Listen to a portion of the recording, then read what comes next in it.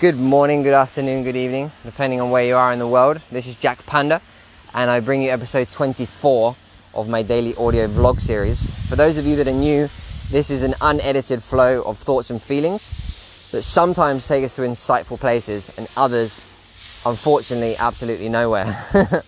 But that's the risk of embracing the unknown, right? Today there's two things on my mind. One is love, finding that person, soulmate, twin flame, whatever we call it. Is that a reality? Does that exist? And I want to share, some of my personal experience around that. And also, the amount of time I spend in my head. It's crazy when I think about it. Like when I realize, shit, I just went for a run for half an hour and I spent 25 minutes of it in my head. And physical activity is supposed to drop you into the body, right? But man, the amount of time I spend in my head, the amount of time I spend at home because of the virtual world, the time you can spend on the infinite universe of the internet, networking, working, you do everything on there nearly, apart from feeding yourself and going to the toilet. I mean, this is the future that is depicted, right? Smart cities, small houses, because we don't really need the physical space anymore.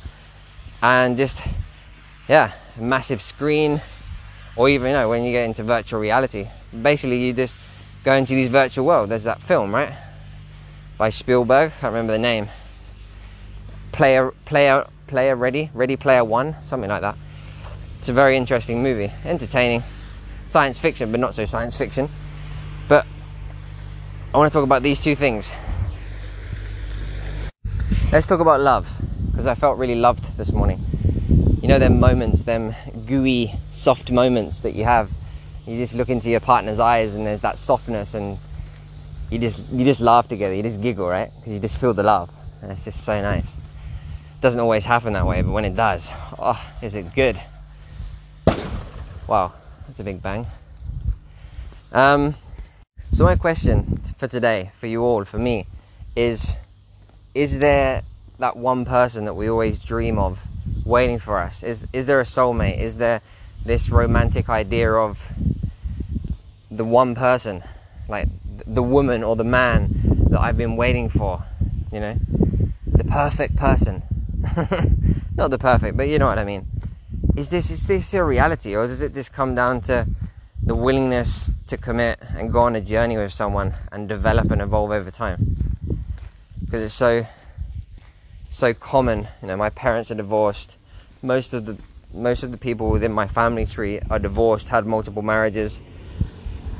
I've had a few serious relationships, but they've always, I reckon, one or two have been serious, but never to the extent of what it feels like now. It's a very different shift.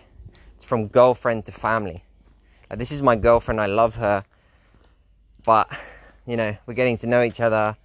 There's still that gap between I love you because and I just love you. That unconditional love of family, of not seeing arguments and disagreements as negative, but constructive and necessary. And not fucking everything off when you feel like it. Because there's many times where I've wanted to leave, Corinna's wanted to leave, fuck this. It's easier to leave, right? Especially when you have a tendency to escape like me. And I think Corinna does as well, my partner. My point being is, when does it get to that point when it shifts into she's my family, like my mum, like my dad, my brother?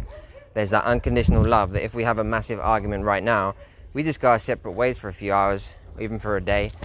One person sleeps on the sofa for the night, whatever's necessary. In the morning, you reconnect, you come back to the space that's always there, that unconditional space of family love that's always there. I think it has a lot to do with the vision, whether it's a short-term or a long-term vision and mindset, but also the willingness to go from me to we, because so often do we get stuck in our own heads and in wanting to be right and things that really don't matter, and we put everything at jeopardy, a relationship, family, friends, just to be right, instead of just seeing the mistakes that we all make, right? We all have mistakes, and can we own them and apologize and dissolve and then reconnect? So much power in that word, sorry, so much power, right? yet so hard to say, so hard to just like, I'm sorry. You know, even if you had an argument where you feel that the other person's wrong, the other person did something wrong, is, you know, totally confused, and you have the right answer, you didn't do anything wrong. There's always something you can find that you did wrong, that you made a mistake, that you contributed to the argument, you contributed to the situation. We're always co-creating. Can we take responsibility for our part? That's the question. So from me to we, my personal experience is a good example. Before I met Corinna, before this year, in 2018, up until 2018, from 2012, I spent 6 years traveling, just changing environments, changing countries, and I was meeting lots of people, right? And I had a few, let's say, intimate experiences with women, but I didn't go from me to we. I was still on my journey. I was still what I wanted to do, if I had a job, a project, I wanted to travel somewhere, that was always number one. Then number two, if, you know, that flowed with it, then cool. But more than often it didn't, because I was selfish, and I own that. But I don't regret it either, because I need to experience whatever I needed to experience, right? Sometimes we need to be selfish. But that's why the relationships weren't going into the long term, right? Because of that lack of commitment and prioritizing other things. This is something that we tend to do. We prioritize our work or our friends or whatever we want, what our personal dream is, over relating, over building a family. Yeah, so I think it has to be at the top of your list to make anything last long term. It's a daily commitment. It's a daily nurturing and bonding experience. Ups and downs, roller coaster, fucking everything, man. You gotta be down for it. It's so easy to get lost in this illusion of freedom and this idea that, you know, no ties, not owning anything, not having any ties with women, not committing, like this idea that commitment takes away your freedom. I was so attached to that idea, and it's nothing further from the truth. There's so much freedom as well in commitment, and beauty in going deeper with someone and journeying with someone for the long term. Yeah. Okay, let's quickly talk about what I was saying earlier about being in our heads. Me being in my head, and I think a lot of us are in our heads, and maybe how technology is taking us there. But literally for the last week, I have spent, I go for a run every morning to get some fresh air, to be in nature. Then I have a quick dip in the pool, and then for the rest of the day, I've been indoors. I go out and get some food or shop. I do some shopping if I need. Apart from that, I've got all these different projects that I'm working on, and I've got my laptop, I've got the internet, and man, it's like a gateway to this other universe that we spend so much time on now. And it's like we're transitioning towards more and more towards this virtual. It's just fascinating, because in my mind I'm like, no, I'm not going to be that person, that doesn't leave the house and spends all the time online and gets everything delivered. Amazon in the future with drones, they'll probably just deliver everything to your house, or everyone will have delivery service. You won't really have any shops on the high street anymore. You won't leave your house. These smart cities. And we might even find a way to bypass going to the toilet, so we can just biologically bypass the physical world and just stay in. You might be able to even be fed, if we're eating in the virtual world through our virtual character, maybe that will have conditioned the physical body.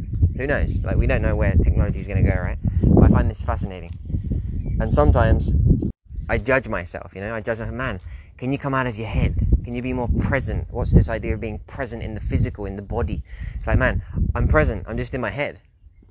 Being in my head is also present, right? Thoughts are happening in the present moment. I'm there. I'm just not here, feeling the air and being present in my physical body, but I'm present. I'm present in a different universe. Can we see that for what it is? So that's I see that more and more, and it's fascinating to me. So a quick recap of today. Is there really that one person that we've been waiting for, that perfect person that we are meant to spend our life with, this romantic idea of twin flame soulmate? Is that a reality, or does it come more down to willingness to commit and go on a journey and grow and shift from girlfriend, boyfriend mentality into, okay, this is family, shifting into that unconditional family love and journeying together through the ups and downs and committing to that. And secondly, as we just talked about, more and more we're going into our heads and we judge ourselves, we judge each other, This is evolution. This is where we're going. Technology is taking us into our heads. It's taking us into a new virtual world. We can resist it. We can fear it. We can reject it. That's what's happening. It's a fact. Live with it. Be okay with it. Don't resist it, because it just drains you to resist it. But you can, of course. Thank you for listening. That's all we have time for today. I wish you gentle determination on your day.